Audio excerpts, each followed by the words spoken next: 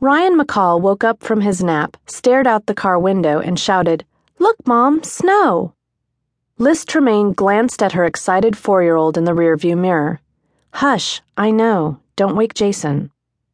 Snowing, she thought, inaccurately described the blizzard that had been raging for the past 45 minutes. In the last 15 minutes, all the road markings had been obliterated, and her 4-wheel drive Blazer kept threatening to forge a trail of its own, straight into the ditch. She'd gone from extremely nervous to downright terrified, but was determined not to let Ryan see. She ground her molars together and fought the wheel, slowing as a huge gust of wind slammed into the side of the Blazer, carrying a load of snow that obscured her vision for several seconds. Lord, what had she gotten herself into? Liz wondered, putting another soothing tape into the cassette player as soon as she could take one hand off the wheel for a second. Was she, as her in-laws insisted, out of her mind for leaving the safe, familiar city where she'd always lived and, on the last day of November, taking her children off into the wilderness? More precisely, to a cattle ranch where they weren't wanted and where they would have to share a house with a man she didn't know and an old lady with a grudge against the world. Maybe she was out of her mind, but even if she and her sons weren't wanted, her late Uncle Ambrose Whittier's will had offered a chance for her to make a better home for her children than she'd managed to in Vancouver. There were going to be problems, though, and far worse ones than snow. Kirk Albright had seemed so nice when he'd picked her up at the house that morning at the beginning of the month.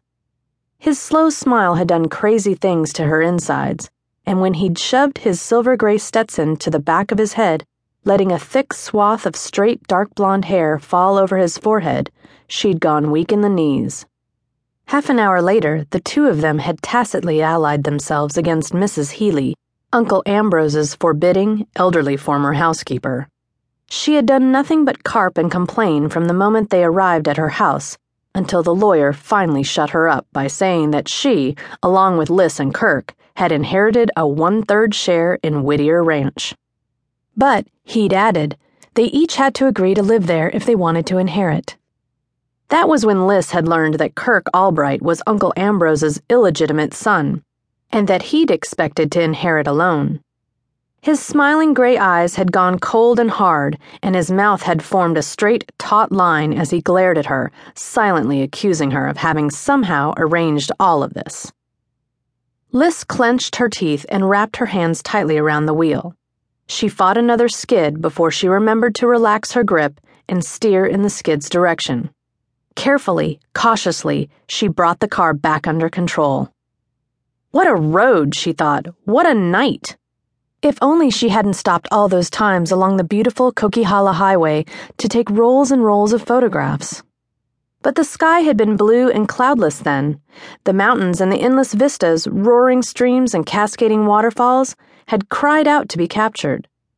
She'd been unable to resist the vision of merchandising and advertising executives gasping in awe at her expertise, her knowledge of form and composition, her sheer artistry. She had stopped in the town of Merritt to send the films to what had once been her favorite lab, with instructions for them to forward the finished products on to Graham James, her agent. Now, though, she thought she might pay dearly for the delay, instead of having the photos pay her the dazzling sums she'd fantasized.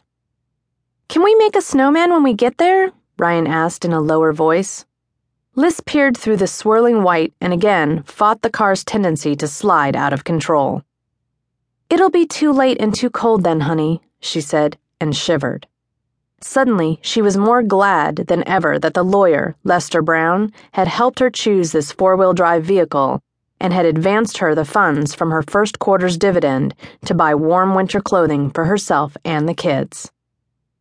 "We could build it under the street lamp like we did last year," Ryan said hopefully. Liz smiled. They'd done that because the weatherman had predicted rain by morning. "There'll be lots of time to build snowmen at the ranch," she said. "This snow won't melt overnight, I promise you." Street lamp, she thought? Ha! She hadn't seen a street lamp for 50 miles, or a town, or a lighted house, or another car. She wondered if she'd see green grass before June, and swallowed hard.